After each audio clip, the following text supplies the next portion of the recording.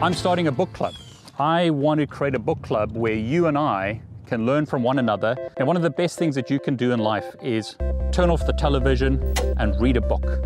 Read information or learn from others. So with that in mind, I'm going to start a book club where I discuss various books.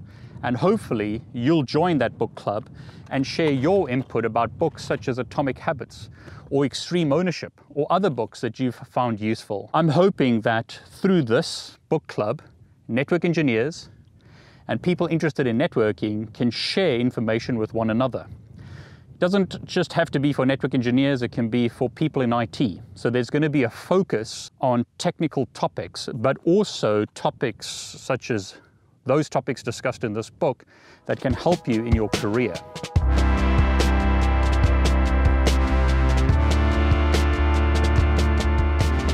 In this book, James talks about the 4 laws of creating good habits.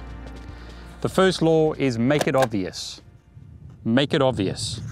Second law is make it attractive. Third law is make it easy. And the fourth law is make it satisfying. Implement those 4 laws in your life and it will result in better habits in your life. Now, once again, there are so many good principles in this book that you can apply practically in your life. One of them is motivation is overrated. Don't try and use motivation all the time to improve your life or to improve your situation. Don't just rely on motivation. Change your environment. It's a lot easier to get physical exercise walking around here rather than being stuck in a city, as an example. The environment helps you change the way that you behave. So don't just rely on your motivation. Change your environment to make it conducive to studying. Change your environment to set yourself up for success. If you have a messy environment, it may be more difficult to study. So find an environment or create an environment that's going to help you succeed in life. Rather than trying to fight the environment, change the environment. So as an example, he says here in this chapter, small changes in context can lead to large changes in behavior over time. Every habit is initiated by a cue. We are more likely to notice cues that stand out. Make the cues of good habits obvious in your environment. Gradually, your habits become associated not with a single trigger, but with the entire context surrounding the behavior. The context becomes the cue. It is easier to build new habits in a new environment because you're not fighting against old cues. Another very important principle is habits shape your identity and vice versa. James uses the example of a smoker. Rather than someone saying, I'm trying to give up smoking, they could say, I'm not a smoker. So when someone offers them a cigarette, there's a change in the identity of the two people. The one person simply says, I'm trying to give up smoking, whereas the other person says, I'm not a smoker. There is a fundamental difference in the identity of those two people. You can change who you are by changing your identity through habits. So rather than saying, I'm trying to become a network engineer, state that you are a network engineer and have the habits of a network engineer. Network engineers, if they're good, continuously study. They never stop studying. So if you want to be good at networking, if you want to be a good network engineer, don't stop studying.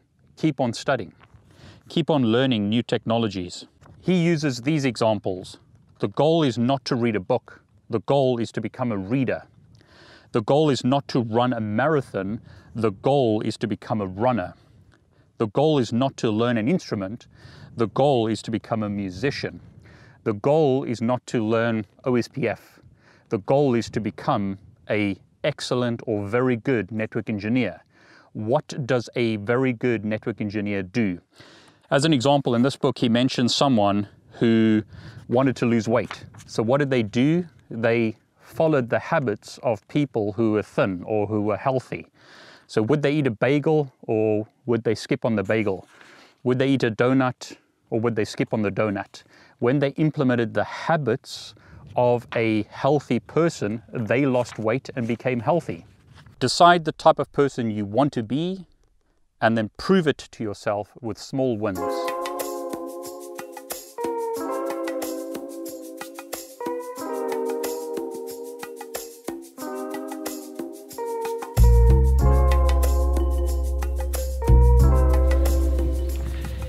In this book, the author explains how you can change your life by making small changes.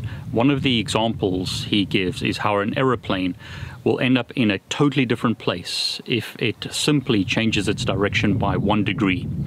You can change your life entirely by having good habits rather than bad habits. Don't try and change everything in your life. Just try and change small things. Even if you change it by 1%, you can change your entire life. Another example the author gives is the example of the British Cycling Federation, or British Cycling if you like. They never won any medals, but when they changed things by 1%, they started winning medals at the Olympics and other places. So by making small changes in your life, but making those changes in multiple places, you can have a big effect on where you go in life.